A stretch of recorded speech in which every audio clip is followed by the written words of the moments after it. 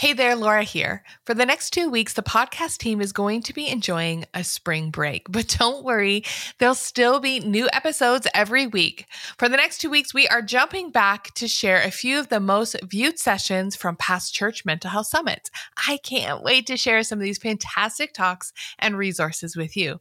I'm also excited to share that the 2023 summit is open for registration. Over 50 speakers from around the world are coming together to equip the local church to support mental health in their churches and community. To check out the speakers and to register for free, go to churchmentalhealthsummit.com. From Hope Made Strong, this is the Care Ministry Podcast, a show about equipping ministry leaders and transforming communities through care. Supporting those in your church and community not only changes individuals' lives, but it grows and strengthens the church. But we want to do that without burning out. So listen in as we learn about tools, strategies, and resources that will equip your team and strengthen hope.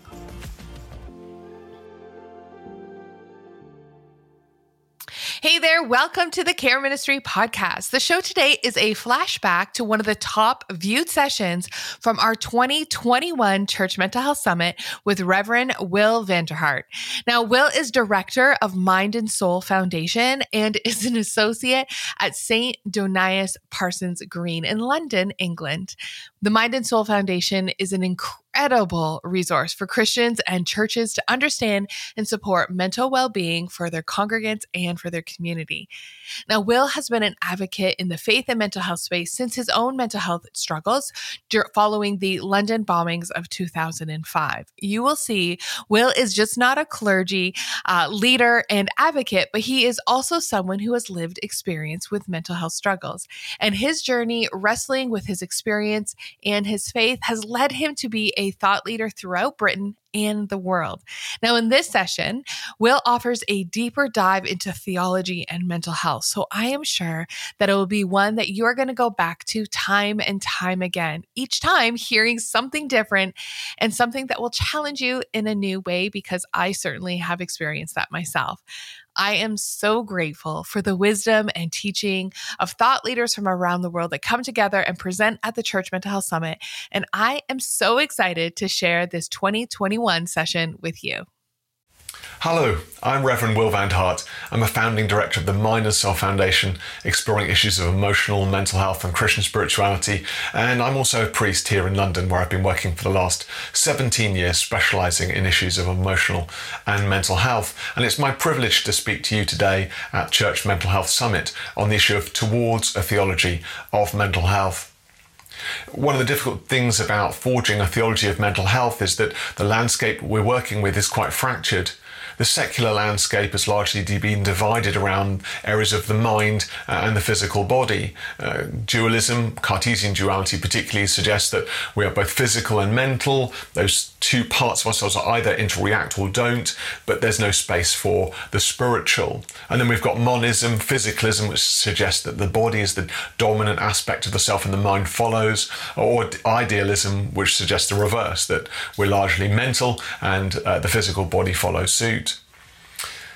Within Christian context, of course, we've taken a completely different approach. We've actually edited out the issues of the mind and the body and suggested largely that mental health issues are spiritually orientated, that there isn't any space, if you like, for the physical consideration or for the mental consideration, because mental health issues are issues that are orientated around demonic attack or demonic possession, or maybe spiritual weakness, or even spiritual virtue, or a supernatural battle. And the result of that landscape has been that Christians over the centuries have suffered greatly because of a failure to acknowledge that much of their mental ill health has been orientated around their physical or their mental ill health rather than their spiritual ill health. And I want to suggest to you today that if we were building a theology of mental health, it's formed around Trinitarian monism. This idea that actually we're not just physical or mental beings, but we're mind, body, and spirit, that God has created us in his image. If we adopt a Trinitarian monism, an idea that the mind, the body, and the spirit all interact, mental health becomes significant to the life of the whole person. we're likely to assume that mental health has a natural causation rather than a supernatural one. We recognise that mental health affects the well-being of a person, not just their illness, but actually their health. And we acknowledge that mental health can be formative, can shape, that there's a redemptive facet to mental health too. The World Health Organization suggests that mental health is defined as a state of well-being in which every individual realises his or her own potential, can cope with the normal stresses of life, can work productively and fruitfully, and is able to make a contribution to his or her community. Within the context of the church, we've often had a theology of illness, and that's left us failing to acknowledge that investing in and supporting mental well-being has a fundamental impact on our ability to live life and life in all its fullness, to celebrate what it is to be built and created as children of God. So what is Christian well-being to you? One of the questions you might ask is, what does Christian well-being look like? Is it complete healing? Is it a deliverance ministry? Is it the ability to endure? Is it joy in difficult circumstances? Is it improvement or a journey to betterment? How we answer those questions will have a very big implication on what we believe that God believes around mental ill health. In my experience, particularly of working against the stigmatization of Christians with mental illnesses within the context of the church, I've seen an over-realized eschatology. In Luke 17:21, it says, "The kingdom of God is in your midst."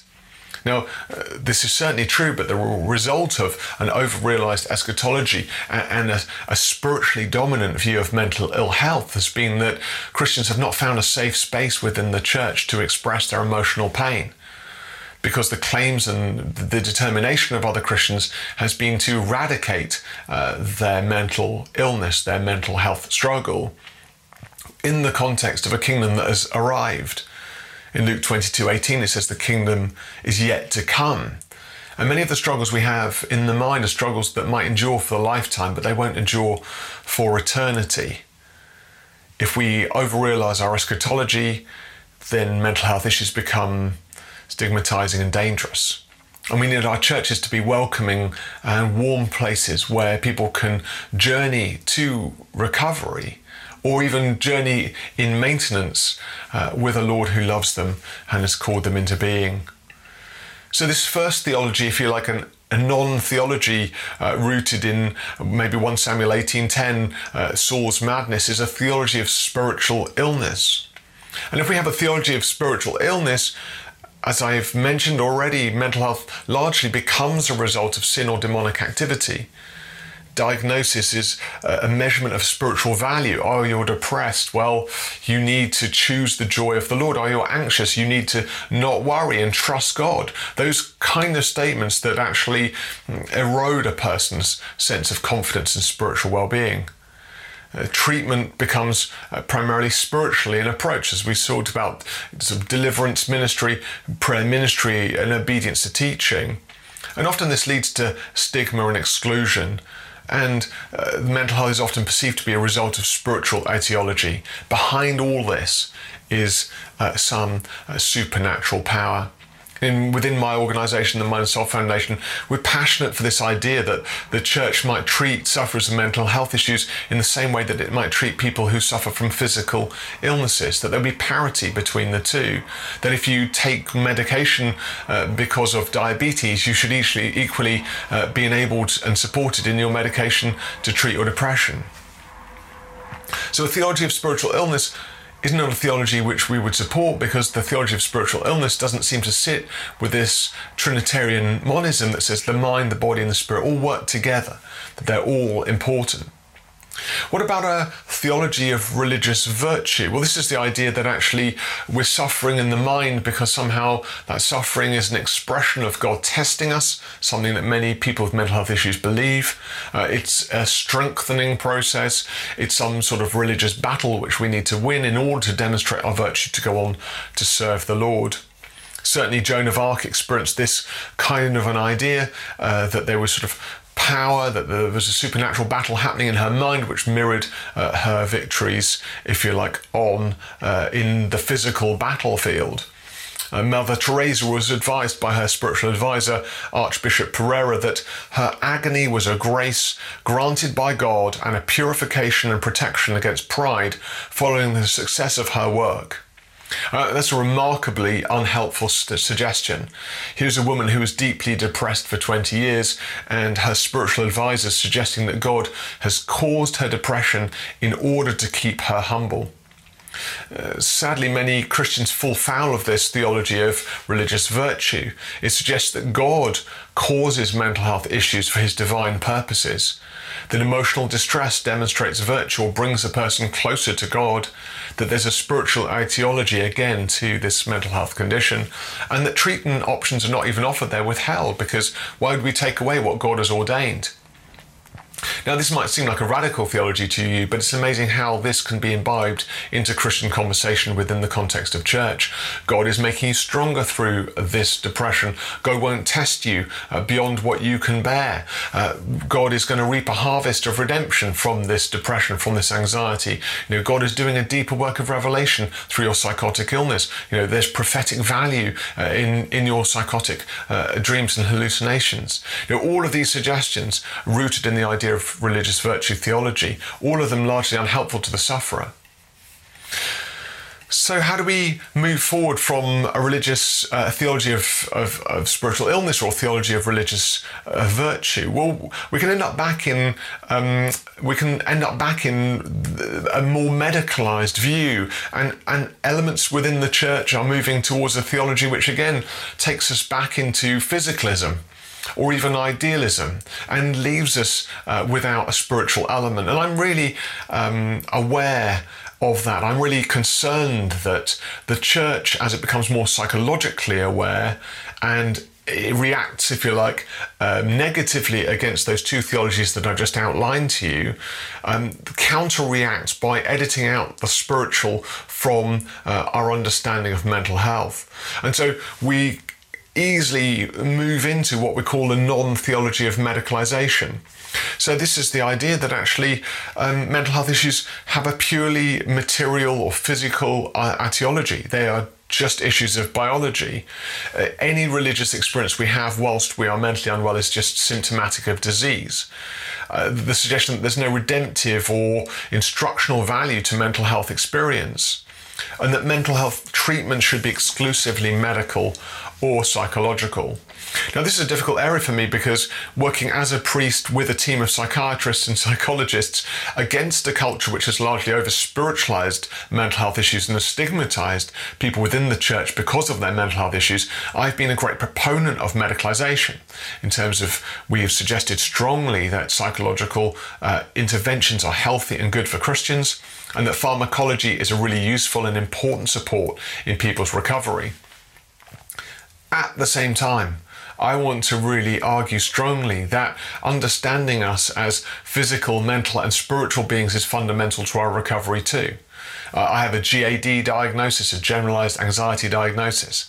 I know that my recovery, which is an ongoing now 20-year recovery, it is one that incorporates sometimes medication, certainly therapy, and absolutely prayer, that the presence of Jesus in my life is fundamental to my psychological well-being. And many of the people that we work with within our organization would say exactly the same thing, that you cannot dissect out the spiritual element of who I am, that God has ordained to me mind, body and spirit, and I need to treat all of those aspects of myself in order to retain my equilibrium. And so that's why I want to, if you like, conclude this brief introduction with a greater theology. I've issued the kind of, if you like, 3 non-mandates. But I want to issue a theology of mental well-being. In 1 Kings 19 verse 4, we see the beginnings of an outworking of a theology of mental well-being. Elijah, in this instance, is suicidal, and he's been chased by Jezebel, who's been saying all sorts of things about him. He's physically exhausted. No doubt he's psychologically disturbed. He cries out to God, "I've had enough, Lord, take my life." But if we were to take a spiritual etiology here, we'd be saying, well, Elijah's suicidal, he's just experienced an incredible revelation of the power of God, and yet now he lacks faith. He should be condemned, but God does not condemn him. God doesn't exclude Elijah. God does not punish Elijah. God certainly doesn't say that Elijah's theology is out of line. Instead, God responds in this biopsychosocial model, a Trinitarian monism. He deals with his physical health by acknowledging that the journey is too great for him. He causes him to sleep. He offers him food to nourish him. He seeks to restore his mental and physical faculties, and also his presence. He encourages him to know that he's safe and in safe hands. So a theology of mental health is an integrated biopsychosocial one that brings together the mind, body, and the spirit, the community, and the family. And Jesus expresses these full range of emotions himself. I love it that Jesus is there. The resurrected Jesus, the first thing he does is meet the needs of his disciples' physical health by serving them fish. He affirms them and encourages, he offers them compassion. He meets their needs. He treats them with great kindness. Even in their doubt, he offers them the full essence of himself.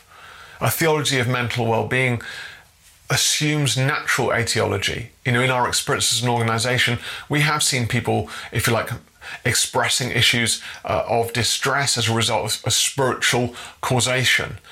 But 99 times out of 100, there's a natural causation to mental health issues.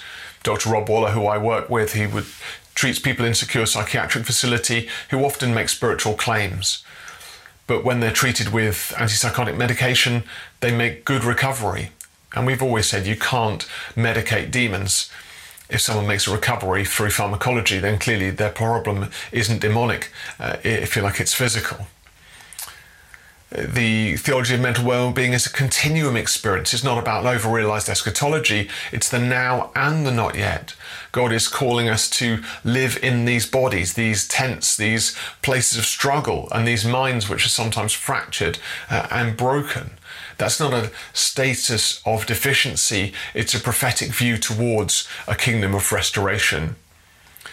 We want to adopt an integrated healing model that is medical, psychological, and spiritual, where our pharmacology is complemented by prayer, where our psychological therapies, affirm our Christian spirituality. We want one that's rooted in the dignity and identity offered to all of God's children. That the theology that we offer is one that restores humankind. It doesn't deride humankind, that we are affirmed in our nature as children of God.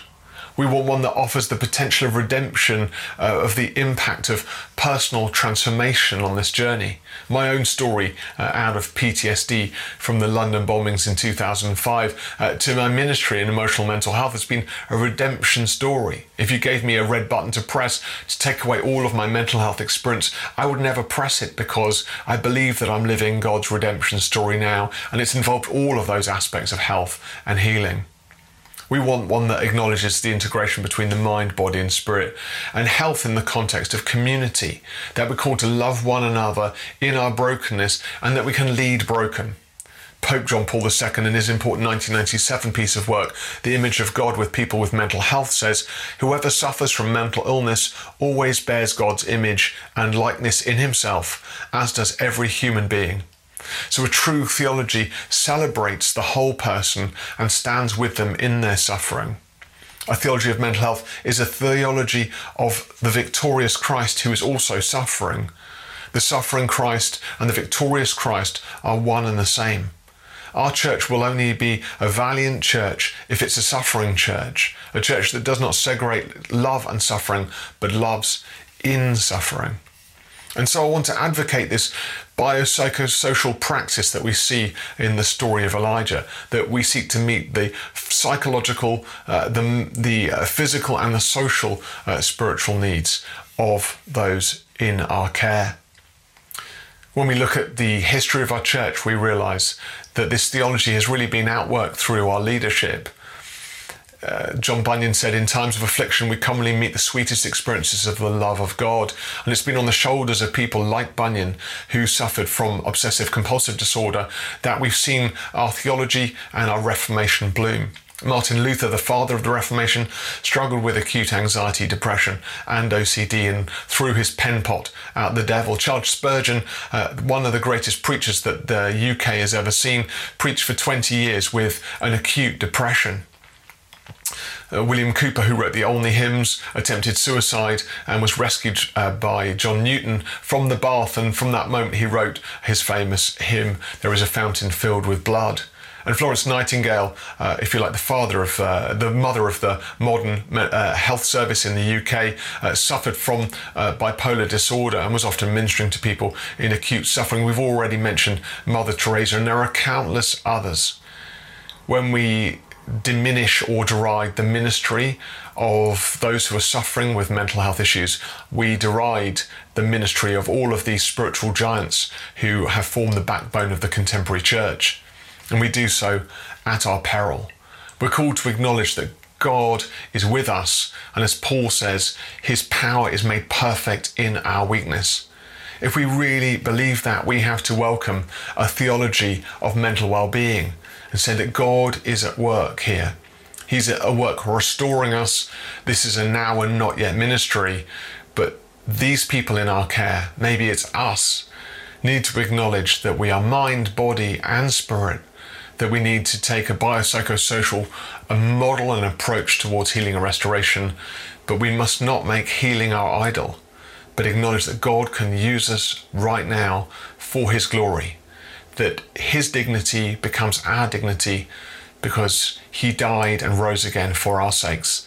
And when we put our trust in him, we are hidden in Christ to live this life for his name's renown. God bless you all and enjoy the rest of your conference. Hey, thanks for listening. Reverend Will's talk is so refreshing, but also super thought-provoking. And I'm willing to bet that some things that he has said will resurface and come to mind over the next few days or even weeks. Don't hesitate to come back and re-listen to this one. And please dig in and do some research on your own. When we don't understand something, it can cause us to be nervous or shy away from talking about it. But as we know, so many people have been impacted by mental health. And so it's important to know what the Bible says about it and how we can talk about it. This session is just one of the examples of the 50 sessions that you have access to at the Church Mental Health Summit. To learn more about the upcoming event and to register, go to churchmentalhealthsummit.com. Thanks for listening and take care.